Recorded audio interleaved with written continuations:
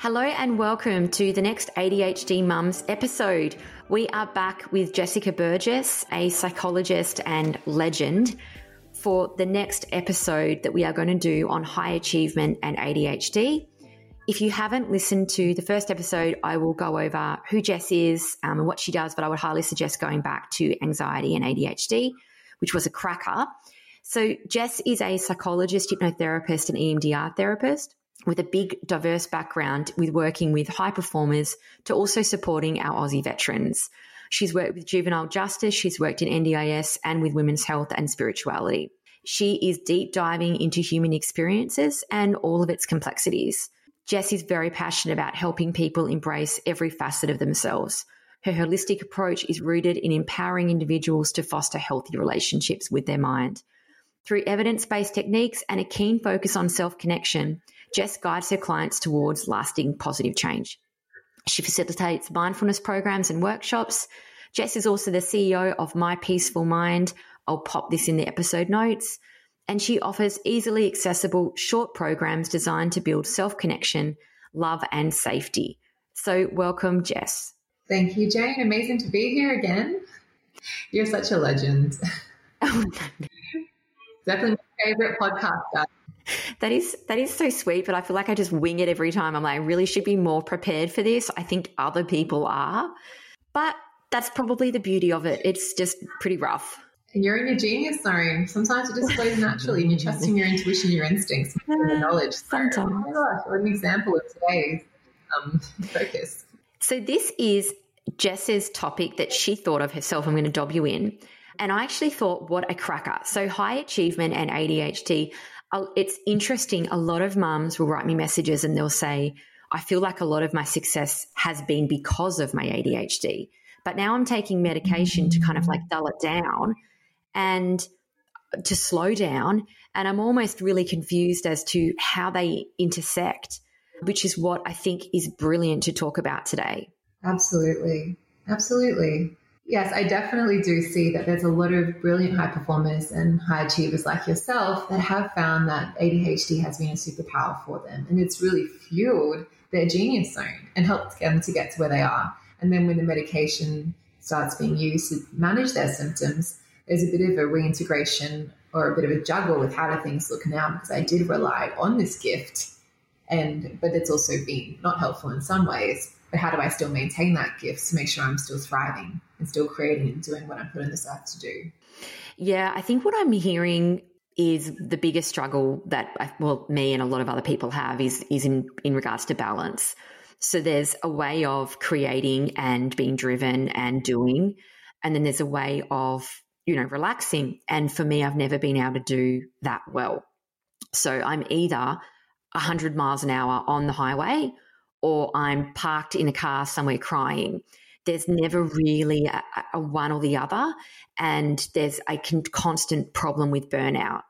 There's the excitement of the idea. If I have a quiet few days, I will no doubt create a project or something because I'm like bored. Then you create the project and you can't stop. Yeah. And sometimes those projects are really successful. So then you get often you get a lot of positivity. Wow, you're so amazing. Wow, this is that and this is that. And you get all this praise. But actually what you've done is not had lunch. You've not taken care of yourself. You've ignored your husband or your wife. Your kids have not fed themselves. You've given them chicken nuggets for 3 weeks because you've been doing something at such a level that is actually harmful. But then there's all the praise. So it is confusing, I think, with the high performance that can happen with ADHD. But then there's the burnout and the toll on the body, the depression, anxiety that comes with it. But often that's not seen. Yeah. Sometimes all you see is the brilliant person out front. So it can be confusing. Yeah, and the entrepreneur journey, if that's one that you take, is difficult enough, let alone having the ADHD diagnosis and navigating all those challenges.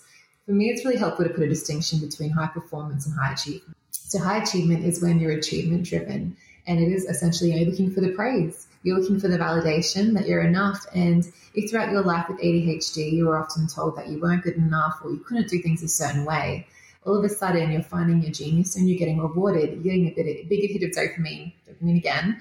That's saying, oh, actually, I do have value. I do have significance. I am enough. And that can be a real strong driver, especially if you've been in depletion for many years. Now, for me, high performance is having that balanced approach. It's also acknowledging that your well-being essentially is priority. It is number one beyond everything else. And it's actually seeing it as a process rather than being focused on the outcome. So it's falling in love with the process and how that looks for you, with all its messiness and embracing those moments, but letting go of the outcome of how it's going to actually look at the end of the day. But it's also really focusing on that self-care and nothing else. It's guarded, it's sacred, it's number one, and everything else takes a backseat, even the work. Yeah, it's such an interesting one. I'm so glad you thought of this topic. So what do you think the strengths would be that ADHD people would bring, to like a high performance role? What do you think would be the good parts of it? They are, like you said, incredibly creative for the most part. You can really generate some unique ideas and really think outside of the box. So a lot of them find themselves in leadership positions or in unique roles that allow them to do that. So and you really enjoy generating those ideas, right? They're actually they light you up. You're like, oh, good buzz. I come up with something new, exciting. The hyper-focusing as well, once you are in your genius zone, nothing will take you off that lane. You are on it. You are going for it. As an employee's dream, if you're in the right role and the right fit, they're going to adore you. The really challenging thing is if you're not in a role that does light you up, you're going to struggle with the distraction, the restlessness, the boredom, or even find yourself in that role with those tasks. And if they're not delegated, that's going to create some external stress for you. The other thing to touch on is your intuition. I think I touched on this previously as well. With ADHD, this is a generalization, we do tend to be quite sensitive to people's energy and to our intuition and our instincts. And so by learning to hone your intuition, which again is just your instincts, and listening to them and responding to them, you can be a real asset in the way that you see things, and that brings so much to a company when you can trust yourself and have the freedom to take that action. You can also multitask as well, right? You're used to multitasking, maybe not in the time frame of getting things done that you like, but you can actually be quite adaptable and learn to use that skill in an effective way. And one other thing that I think is so interesting is the amount of people with ADHD that go out into their own business. So they want to be able to, like as you're saying there, it's an employer's dream. A lot of these people want to work for themselves because they recognize that they are a little bit different. Perhaps everybody's getting paid the same amount, but they're doing a lot more. And they don't know how to, necessarily switch off if they're in the right role that they really are interested in. So I suppose in the ADHD brain, because you always want more, you want to reap the reward. So a lot of them will start their own business, or they'll be a sole trader to try and be able to control the flexibility as well, because obviously they're wanting to work really hard for 2 weeks, but then maybe they need to take a week off because they've gone too hard. And that flexibility, I think, can be really important for the ADHD brain. And if they're able to make enough money, let's say in 2 weeks, maybe they then take 2 weeks off. And that might be better for them than working full time, 40 hours a week. Absolutely. I've seen quite a few clients that I have on the NDIS get put into roles that it's not in their genius zone, and that can be highly distressing and soul crushing essentially. And it reaffirms all those fears that they had. And a lot of them do end up becoming entrepreneurs because it is using that gifting. And the other skill I should add is communication. I actually do notice a lot of, especially female people with ADHD diagnoses, just fantastic and adaptable with their communication. And they just have this way of connecting with people really beautifully and bringing the best out and knowing how to talk through things with them. And that's a skill. It's an adaptive skill that they've learned over time. And it's kind of like a masking approach. In a lot of ways, we learned to have really honed on this skill because we weren't focused so much on others. And it's not for everyone, but for a lot of the clients that I see, they're really eloquent and fantastic with the way they communicate and connect with other people. And that also ends them in leadership positions and being the CEO of their own company too. Yeah. And let's say if you promoted up high enough or you created a company and you were the CEO, because that would be a huge achievement. How would someone with ADHD then manage that kind of level of responsibility? Because that would be huge. In an ideal world, you have a supportive employer or team around you. The challenges are when you don't have that team that understand what's going on for you. So you obviously have the option of disclosure, But transparency, and if you have people that get it, then you're going to be able to delegate your zones that don't light you up, so to speak, to really focus on your giftings. And that is key to be a thriving CEO and entrepreneur. It's designing your life in a way that creates balance, and you're focusing on the area that is going to be best for you, which then allows others to focus on their giftings in their zones. Does that answer your question? Yeah, it does. And see, I wonder then when you were talking whether it's a good idea to be open about a diagnosis in the workplace. A lot of people ask me that question, and I think that's a really difficult one that only you as your own person could make that decision. But if you're going to be delegating tasks and you want to be delegating tasks that you're not interested in or you're not good at to free you up for your genius zone, then it will be interesting, because I think theoretically in my mind, you'd be better off to declare the diagnosis and then say, hey, look, I'm actually not good at this stuff. I need support over here. However, in reality, that can actually be quite a confronting experience doing that. Yeah, absolutely. You can be faced with, there can be stigma still around misunderstanding around ADHD. So obviously it's situations unique to the individual and what you have going on. So you use your discernment there. But if you are really struggling, it could be worthwhile disclosing this information to give your employer understanding if you are working for someone else.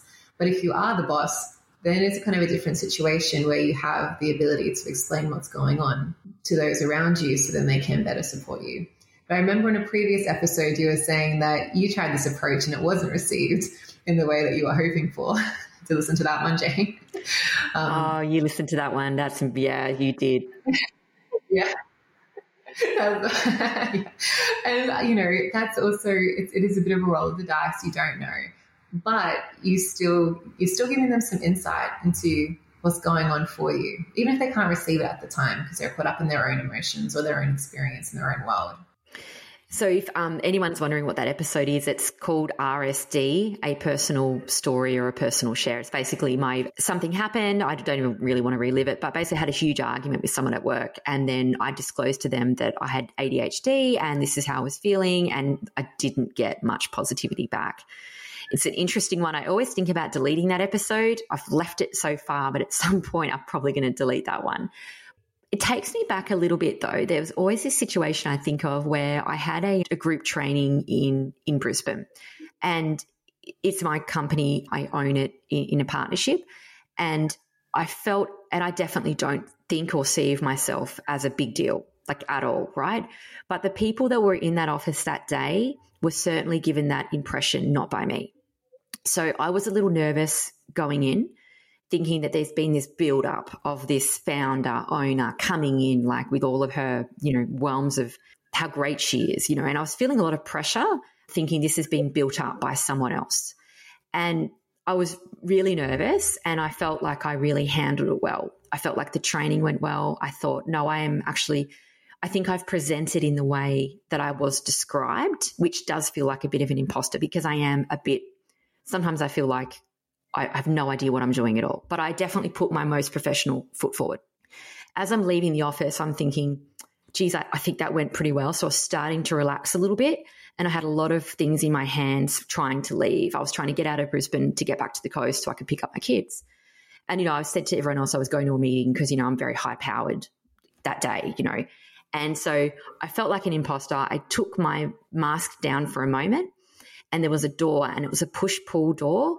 And do you think that I could navigate that push-pull door in front of an entire room of people that I'd held it together for? No, I could not. So I'm push-pulling this door. I don't know if it was pull or push. I was just kept doing it the wrong way like an idiot. I was still trying to say goodbye, ha, ha, ha, and I nearly held it together. I ended up, and then someone actually said, oh, it's just a push or whatever. And I was like, oh, it wasn't really obvious to me. Like it had a huge sign there. As I'm trying to get out, I both trip over the door and drop everything that's in my hands. As I'm doing this, my dress comes up, my undies are out, and I thought, this has never been a more poignant reminder of who I am. You know what I mean? I was like, I nearly made it being that person. And when I would go down to the office once a week and run these kind of trainings and be this person in this meeting, I always felt out of place, and I wondered whether a disclosure at that point would have been good because, I'd put something in my phone and someone go, that's not the meeting time. That wasn't the agenda, because it's the little things that would get me. But by never disclosing, I always felt like I was covering to cover all of the things I wasn't good at, which were always very simple things that a small child could do. But yet you're living in this place that you're not that person because you're just so amazing, which again, I really can't highlight how unamazing like you feel, but you have to live this thing as if you are. And then, you get tripped up by all the small things, and I'd have to delegate simple things because I'd just be unable to do them, which is so embarrassing. So if you were to wear almost a diagnosis with confidence or like hold it lightly, so to speak, and be like, because usually people, like you were saying, they've seen the same pattern of behavior in you for quite some time. And then you're holding on to this shame of I shouldn't be this way, or I wish I wasn't this way. And that can be causing a lot of extra stress with expectation versus the reality of these are just some areas I don't focus as much in. So if you were to throw out, ADHD brain, it would have a different approach and actually probably would set you free. And everyone would be like, oh, yeah, I get it. Makes sense.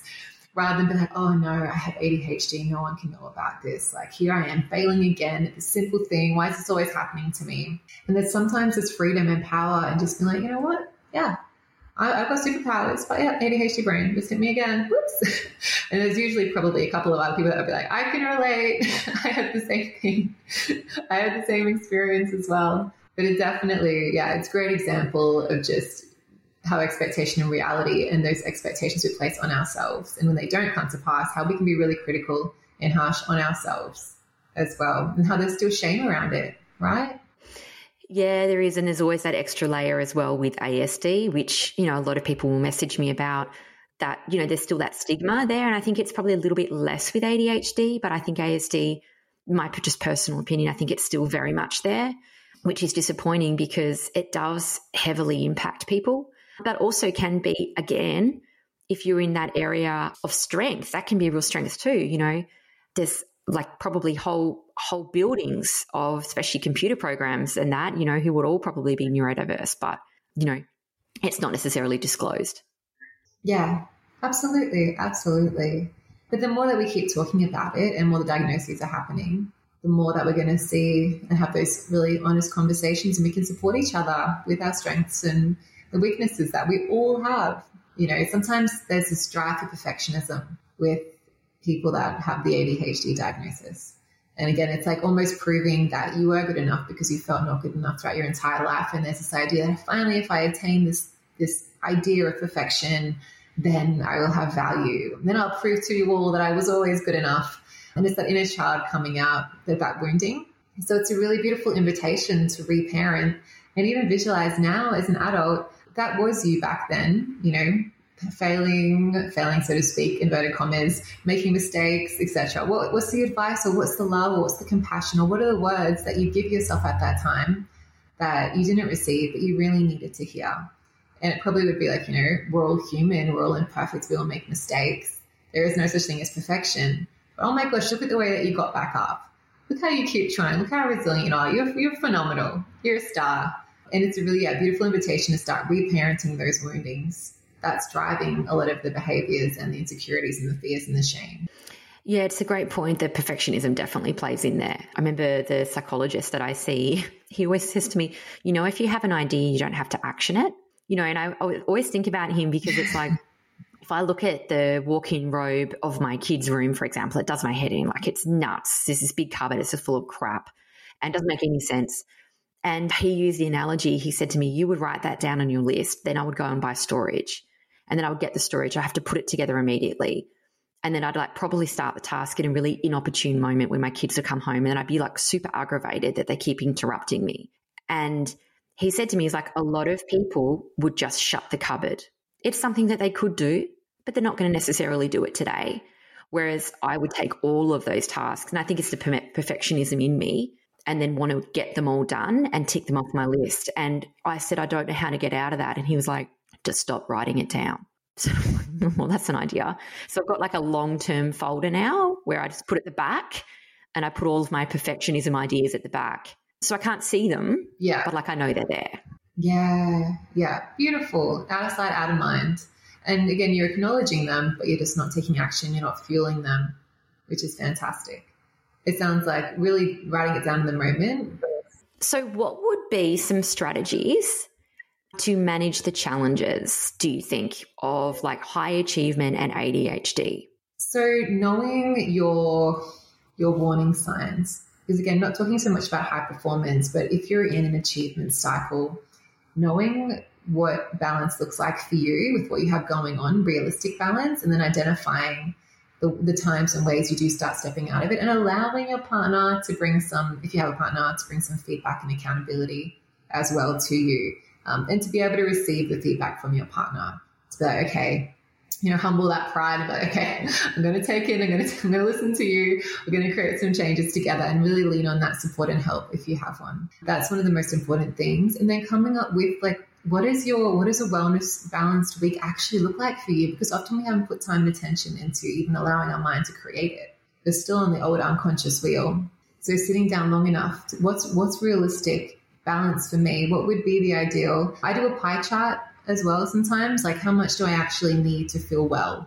What is that going to look like for me? How much time do I need to spend in work, but how much time do I have to spend doing extracurricular other things that's going to help me then do my work and connecting with my values as well?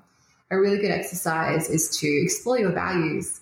What is most important to you in this life, right? There's a wheel of life that you can download. It's just like a simple tool, and you scale and you write down a number for each area of your life, and you can see how closely you sit to the center and how far away. And I get all my clients to do this. And then, so if you're closer to a 10, then you're living a life with your values. And when you're living life with your values, you're actually going to be happier and healthier. But if you're closer to a 1, that's then warning, red flag. I need to create some change because I'm actually going to be in depletion, and it's going to be affecting my anxiety levels, potentially depression levels, my mood, and my relationships, and the way that I do life. So you always have a bit of an anchor point to come back to evaluate, am I living in balance in life with my values, or am I actually off course? The other thing is using meditation and hypnosis specific to the life that you want to create. So for, like we touched on earlier, 90% is unconscious. You're being driven by old beliefs around needing to perform to be good enough. And they're all unconscious drivers, which is why you're like, I can't actually identify why I'm doing what I'm doing. I'm just doing the thing anyway. And it's automatic. It just feels like it's me. So we want to go into the same state that those beliefs were formed. And you can do that through meditation, visualization, which we touched on last time, through the anxiety recording, and hypnosis. So what that would look like is just doing a simple YouTube and finding a meditation recording on creating balance for yourself if you wanted to. Or simply putting, we call them binaural beats. So there are certain beats that play in the background that allow your mind to relax. So in a relaxed state, you're in your theta and your alpha state. And if you just YouTube alpha theta beats, for those that struggle listening to someone's voice, it allows your mind then to pair to that relaxed frequency. And then you can start doing a visualization practice around that balanced life as well. But having and coaching around this as well, having someone to keep you accountable can be great. Yeah, beautiful. What about one thing that I do wonder about is within our schooling system, there seems to be a bit more of a vortex around creative, like achievement. And I have really noticed that I think has gotten worse. I don't want to use bad and good, but in my personal opinion, I think it's become a bit worse in terms of parents and adults and everybody wanting to be the best, have the best. And then sometimes there's pressure on the kids too, because, you want them to be obedient and achieving and doing well at school and, getting the job or getting the award. And, on social media, you see people a lot, my child got best and fairest or whatever it is. And it becomes a little bit of, I think, an achievement vortex. And if we do have more ADHD kids than ever coming through, and then they're up against this achievement vortex, which is dopamine hitting them whenever they win or something good happens. I know this is a big question, but how would we as ADHD mums encourage our kids to maybe, because I don't think the well-being is really there at school. I think it's more like achievement. So I'm always trying to figure out how I can actually show my kids the importance of well-being as opposed to just achieving at school, because they're already getting the achievement, like they have to achieve. That's already given to them at school. You don't need to do that. I don't personally feel at home, but I feel the well-being we need to really push more. Absolutely. And I think it's fantastic you're even having the conversations because that's going to be bringing it to their awareness. And because it is really achievement based, like we were saying with high performance, is flipping to how can we make the most of the process? How can we make the most of the day? How can we make the most of the way that you focus your attention on that task and rewarding them for different things, not just achievement? How can you, for parenting, how can you shift the focus to, I really appreciate the amount of effort that you put into that and the way you focused. That's fantastic. And that's not, you got an A plus, like, and put all your energy and your resources into celebrating that. We start celebrating the other things, the other strengths, the other qualities, character that they're displaying that we want to see more of. But the other thing that can be really wonderful is even using like meditation for them around being good enough as you are. So some parents do sleep stories from YouTube, or, the Calm app has a lot of resources as well.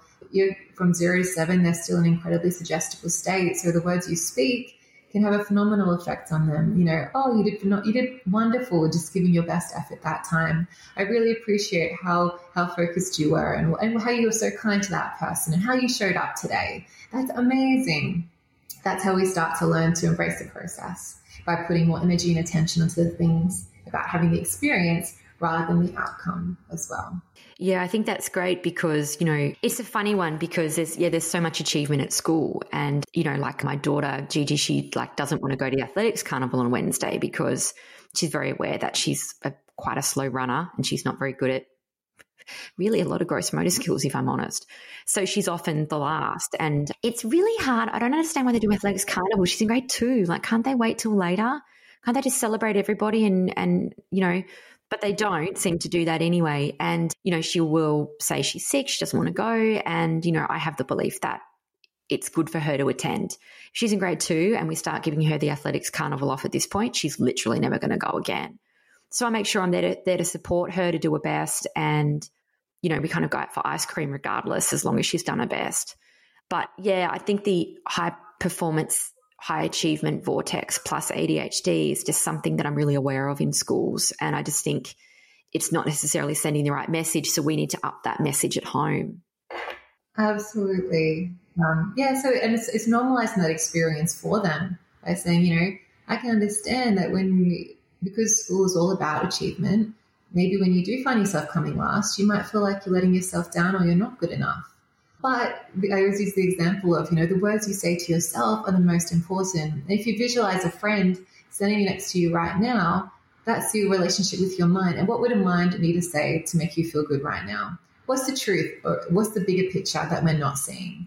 Is it that despite what's going on, you're still showing up, that you're still doing the run?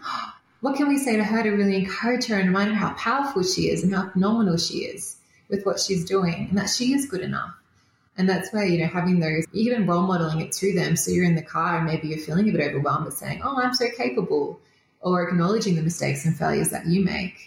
Again, inverted commas, failures, just the humanity that you show and the way that you talk to yourself or talk out loud, they're going to mirror that. It's like, you might even put yourself in a position where you're essentially coming last, but role model how you, this kind of self-talk that would actually have you being a cheerleader rather than being a bully. You're like, you know what? Oh, look at you just having fun today, setting that intention. And you wouldn't say that probably in front of the kids, setting an intention, but look at you just having fun and playing and just enjoying this beautiful day and stretching your legs and giving it a shot. And who cares? You're bold, you're powerful, you're wise, you're incredible, you're phenomenal. Getting in that cheerleader zone, right? Because the critic can be so loud, and it starts, like you were saying, from such a young age, where we start having the critic or the bully show up. Yeah, that is such a funny one. There's always this little girl who comes last. It's always her or Gigi that will come last. And I was trying to get Gigi to be positive one day, and she said the most sweetest thing. And she goes, maybe if I came last, then at least this other girl would then not come last.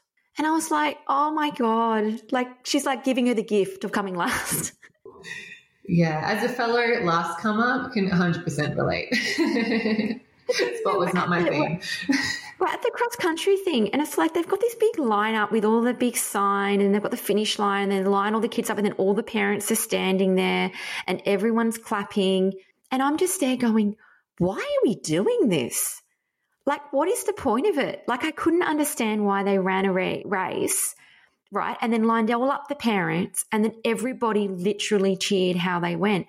I looked around and thought, am I the only person here that thinks this is just fucked up? Like, I just couldn't get over it. I was like, this is shit. Why are we still doing this?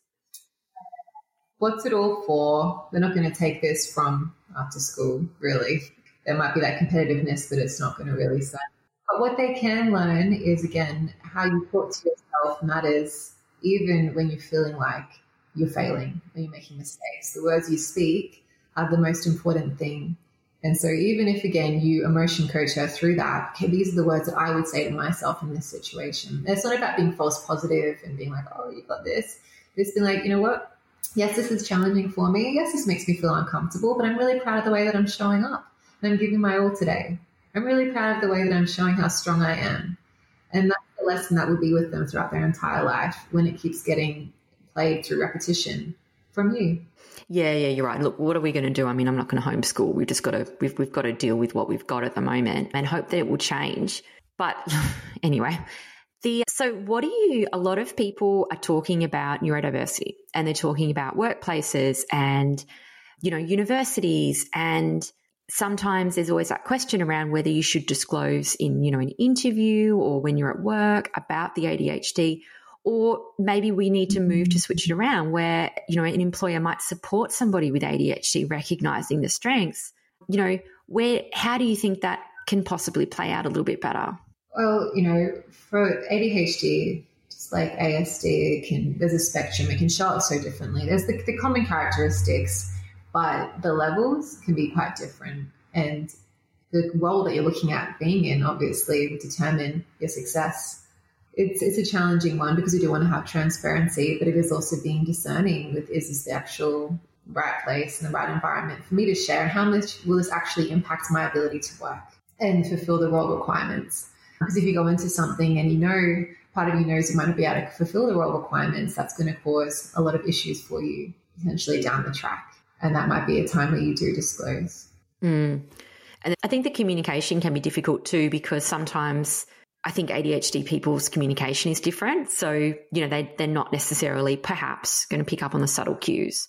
They might need to have it really laid out to them. And if you have a manager that doesn't really say step by step what you're supposed to be doing and there's all this unsaid, which is probably another ADHD person, right, who skips all the details and just goes, just get that done. And the other ADHD person doesn't actually know what they're talking about. I think the communication can be quite off too, depending on where people are at. But if you disclosed, or maybe you don't need to disclose. Maybe you can just say, look, I actually really need you to lay it out step by step for me. Yeah, absolutely. You can be transparent. This is an area that, this might actually help me, these skills. Go just break it down for me and then I'll understand it better. So knowing your own, once you've got your ADHD diagnosis, knowing your own strengths and weaknesses and then coming in with solutions that are going to support you and then offering to them to the employer as soon as possible if it starts to become an issue is going to really help them better support you, set you up for more success. Yeah, and then hoping, with podcasts like this and, all the other ones that are out there at the moment, we could possibly, create a bit more of an inclusive world. Definitely one of my intentions of this podcast is to create a more inclusive world for my children to grow up in. So, and have a bit more parent understanding, because I think I've noticed that the parents that I don't find to be particularly understanding are usually the ones that just they've never had any exposure. It's not that they're trying to be mean or nasty, or they just don't have any understanding. They've never had to know. So, that's kind of where it's coming from. And so I'm hoping with podcasts like this that there is more inclusivity into the future and things do change. Absolutely. Yeah, it's got to start somewhere, and it's phenomenal that you've opened this space to have these conversations and just keep reducing the stigma and show that you can thrive and live an incredible life with the ADHD. Yeah, absolutely. And it's easy to be caught up, with kids and the worry, and then kind of a look around at a lot of the ADHD adults that I see, and a lot of them are very successful. So, it's not necessarily just because they can't fit into that box that they're not going to be successful because they're not very good at their sight words or whatever it is. It's really irrelevant, but it's easy to get caught up in it, I think. Yeah, absolutely. So is there anything that you think I might have missed in regards to high achievement and ADHD? Anything that I've not asked that you think could be relevant to somebody listening? Oh, the other question I would have for you is, as a definite high achiever / high performer, what's the wisdom that you've taken away on your journey of being a masterful manifester? Impart your wisdom, your lessons. Impart my wisdom to you. I love it. You always want me to advise you, and I'm like, you're just like, I don't know why you would ask me for any advice, Jess. I don't know why. I don't know.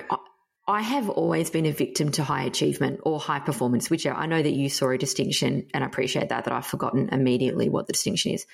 But I have always been that person, and it has not always been a good thing. So, growing up, I was a gifted athlete. I was state cross-country runner, which for Tasmania, which is, it's Tassie, like it's not like a high bar. I would probably have not made the team in a bigger state, but Tassie. Also, I was very good netballer. I was also the state public speaker for my age group. I did debating. I captained nearly every co-curricular activity that I did, pretty much. I was the school captain. I was the student representative in every class I was at. I nearly got a perfect score for year 12. But the point of this is that was all at a huge toll. So that didn't come easily. So I was always chasing the high performance, desperate to get it. And a lot of that was because of my upbringing, and my dad is a highly competitive person. There was always a lot of pressure in that they really tried to give us a lot, and so they kind of expected a lot. And my dad would say things that were very unhelpful, but he didn't realize it. So I remember, for example, going to the cross country and winning it, as I won it every year. Like I won it by laps all the time. And again, this is Tassie, like it wasn't like it was biggest school in Sydney. But I remember my dad came off a building site one day. Oh, I just feel like so weird, like just talking about how great I am. It sound like a real idiot. But anyway, I'm just trying to be honest, which is, anyway, I'm having a lot of like problems with this whole conversation. So anyway, he came off this building site because he was a builder, and it was a big deal for my dad to take any time off work, right? He worked 14 hours a day all the time. And he came off the building site to watch me, and I'm running, and like, I was always full of nerves, like the pressure on me to win it. Like I'd be nearly vomiting with the pressure, even though everyone else would be looking at me like, of course she's going to win. She wins every year. Or people would be hoping that I would not be there so then they could win. Like it was obvious to everybody, but the pressure, I remember feeling sick and vomiting in grade 4 because I was terrified of running it. And I would go and run it. I remember I ran it and I won, and my dad came over to me, and I was like really pumped that he was there. And the first thing that he said to me was, "Why didn't you win by more? I thought that you would have run 2 laps bigger than that." Didn't really see what I was looking for. Ooh. And I feel bad saying that because he's actually he's a great father. And look, he had ADHD too. I think he probably thought he was being funny, in fairness. That's a pretty fucked up thing to hear. If I heard someone say that to their kid, I'd be like full child abuse. Like I'd be devastated for that kid. But he would say that stuff to me a lot. So if I get a report card, I'd get all A's, there'd be 1 B, and he'd go, not really happy with that. And he'd say it as a joke, but it would really affect me. And so then moving into high school and doing all of the extracurriculars, I was in the band, I was first clarinet, first piano, like literally I did everything possible, and I got so much positive reinforcement for doing that. There was literally no emphasis on rest. There was no emphasis on sitting down. We would then go and do working bees. And my grandma was 80, and she'd have a chainsaw and she'd be ripping down trees. And if anyone sat down to eat a sandwich, it was like, oh, you're sitting down? A very hard work ethic family, and not very tolerant, of failure or anything deemed as failure, which was coming second, by the way. That's not failure. So that kind of environment really pushed my buttons. It's just talking about it. You can see why I've ended up being in a space where I am quite successful, and it's not out of luck. It's out of grit and hard work, and then self-sacrifice in that, because there'd be many times that I would want to be at home with my parents or having a rest, and I wouldn't. I started working at Woolworths when I was like 14 and 9 months, and I'd work 6-hour shifts after school because I wanted to save up money, and my parents would be like, you need to be working. There was no emphasis on rest. So in terms of high achievement and ADHD, it does make me a little emotional because I just think it's such a problem, and I am very triggered by the school and the schooling system because I think it's wrong. And I want my kids to have a sense of coming home and chilling, relaxing. But then it's so difficult for me to do that. And, the psychologist that I see said to me recently that he doesn't think I'll ever have the personality to not be doing something with my brain. Like, he's like, I was trying to relax and take a day off work. And I said to him, I don't actually feel like I can do it. He said, you might be that person that always has to pursue a passion or some kind of paid work or learning something or studying. I might not be able to actually be that old lady having the cup of tea, watching the water. That might not be in my future.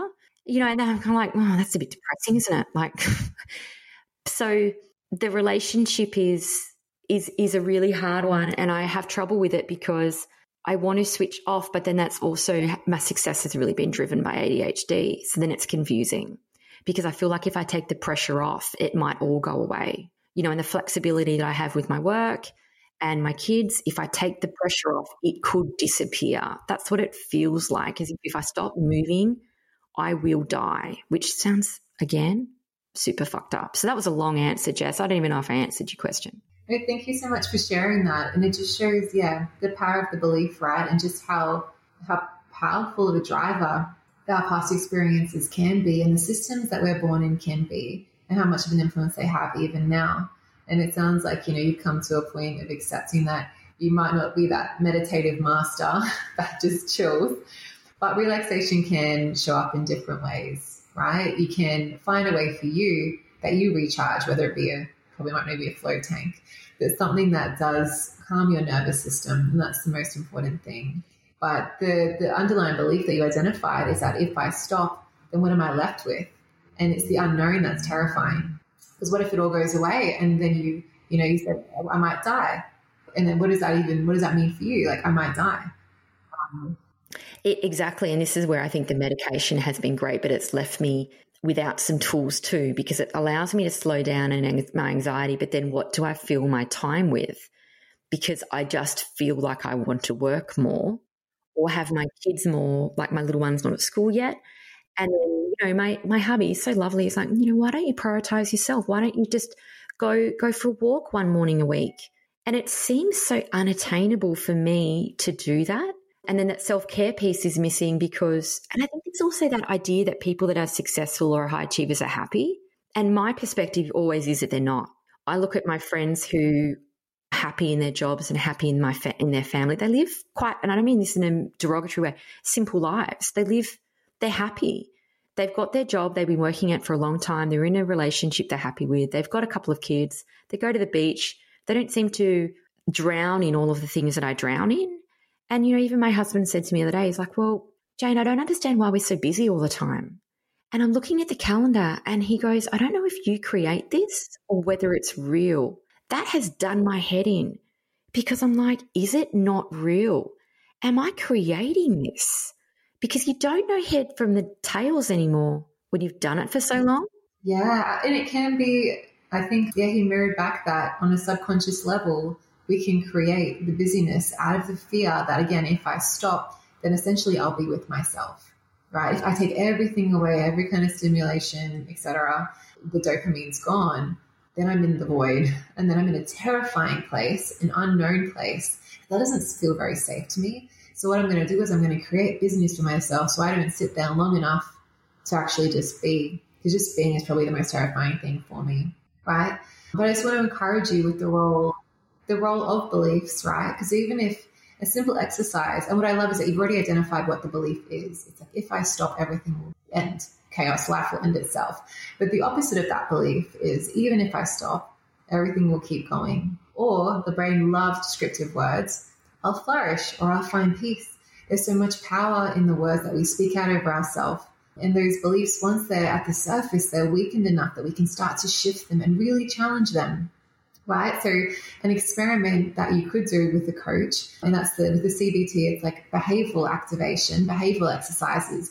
It would be scheduling in and making a walk happen, even though it feels like so foreign and out of control. But you break it down as you call an experiment. Okay, I'm going to test this theory, right? I'm going to test this hypothesis that if I just stop everything, the world will end and I'll be overwhelmed, or I'll be able to cope, or it'll be too much and I'll feel horrible. and I'm just going to test it for 15 minutes. And then you might test it a different way, and you kind of build a bit of a step ladder where you start with the easiest thing and you finish with the most challenging thing. But you gradually start testing that belief. And then what you find is the more you test it, the more you start to create safety in your body, and you're able to challenge it and actually have the experience to recognize that even if I stop, I'm going to be okay. And actually, I might even find a little bit of peace here, and it might show up in different ways. Or even if it's uncomfortable, I can still tolerate the discomfort, right? But you get to design your own ladder. You get to still choose relaxation things that are right for you, or downtime things that are right for you. But a coach can really come in handy to get that process happening. Yeah, and I think it's almost like linking up the purpose with self-care. Because, like, for example, I noticed the other day, Gigi keeps talking about picking up rubbish at lunch, and she talks about picking up rubbish, and the purpose is to save the dolphins, because rubbish could fly into the ocean and it could kill a dolphin or a turtle. So she's saving the world one piece of paper at the time, right? And I'm like, why don't you just play with your friends? And what she says to me is, basically, it doesn't have enough purpose. She wants to have purposeful play. She doesn't want just to hang out for the joy of it. She's trying to find meaning and purpose at lunchtime, which is why I got taken up into all this extracurricular stuff. And my best friend from Perth, who always listens to this podcast, she, I remember we went to grade 11, we were in grade 11, and she said to me, why do you always have meetings at lunch? Because I went to a meeting every lunchtime. 5 days a week, I was in a club. I was in charity club, I was in debating club, I was in fucking other clubs. And then we got to the end of the year, who got all the awards for grade 11 and grade 12 and all of the awards? Who got them all? Me. Because I was actually in running every single club. And I remember at the end when I got all the awards and I got all the dopamine dump of it, I remember thinking, I don't know if that was worth it, because everyone else had a lunchtime. You know what I mean? And so it's like I can go for a walk with a friend because I'm helping them, or there's some kind of purpose to it. We're catching up. But to go for a walk by myself, maybe I do need to cut it down to 15 minutes but then I just think, God, I've got to be able to do that stuff because I have to show my daughter that. I have to show my kids that, I have to make a change. Yeah. So I just love, I think kids are brilliant, but also everyone mirrors back lessons and wisdom. And if we're humble enough to take the lesson, we can fast track our process, right? And the lesson will keep coming back to us and being fed in different ways continually. You might hear it at one point, and if you don't take the lesson then and there, it will cycle back in through someone else. And the mode of the lesson is self-care and maybe finding purpose. And that was the message you were meant to receive that day. So for you, it's okay, what would actually make this a really purposeful activity? Is it that I'm learning to sit with myself and maybe sit with those parts of me that I don't really like or I've been trying to hide from? And if that's the exercise, how can I provide some safety and make it as fun as possible for myself? Maybe I take a scooter, maybe a skateboard, something else to make it enjoyable. But that's why I'm creating this time for me. And that's my purpose. That's my why. Because I spend so much time and energy elsewhere that maybe I have the time to find stillness, but I'm actually choosing not to, and this is my invitation to create something different. No, I think you're right. And this is why I think some people with ADHD go from one success or achievement to the other across all areas, because they can't stop. And then the balance is never there. And then, we pass on all those beautiful traits to our children, which is what I don't want to do, but I'm just struggling with the tools. But that is very interesting. I'm just going to have to go away and think about that one for a long period, Jess. It's going to be like playing in my mind all today, this conversation. Thank you for your help. I'm glad that we've recorded this, because a lot of the time when we have like a coffee or something, it takes me a few weeks to implement, and I think about it for so long. Now I've got this recorded. I'm going to go back and listen to this, write some things down, because your advice is always so good. Thanks so much, Jane. Thanks for being such a cheerleader. I always love being in your presence. I walk away and I'm like, can you do it? No, I'm always like, don't do it the way I do it, because there's like no self-care. Just you're like, what's the key to your success? And I'm like, don't do it. It's not good. You won't like it. It's not good for you. How do you do it, Jane? It's like, no, Jess, you stay on your own path. You want to be on this path? Not a happy path. Oh, I was talking to my husband about you. I'm like, Jane just started a podcast and she's already mastering life. He's like, she's doing what? I mean, of course she is, but how? I'm like, what's her superpower? I haven't figured it out. How do we get some of this superpower? You know what though? The reason this podcast exists, there's a lot of different reasons, but one of them is to stop me working, because, we have staff and I'm trying to give more jobs to them and stop doing their job. and I was doing all of my staff's jobs. And I thought, how can I stop? Because my brain is so active, I just can't stop. So that was one of the reasons for the podcast, is to do something with a bit more flexibility, non-monetized, like I can pick up, pick down, flexible. Not that I've done it that way, because it's a very intense podcast with a lot of episodes very quickly. But I think the slowing down still evades me. But we may come back to this, Jess, in 3 months and catch back up on it. So thank you so much for your time, Jess. You have done both personal counselling and expert analysis in this podcast. Thank you so much. Thank you for being so vulnerable and sharing. Appreciate you. If anyone has a review, I would love to hear. My preference is Apple Podcasts and Spotify. It just helps everyone find the podcast so more people can listen. Then it brings it up higher when people do ADHD, especially if they live in Australia. So if you do have a chance and you did like the episode, please pop me in a review. That would really mean a lot. Thank you so much.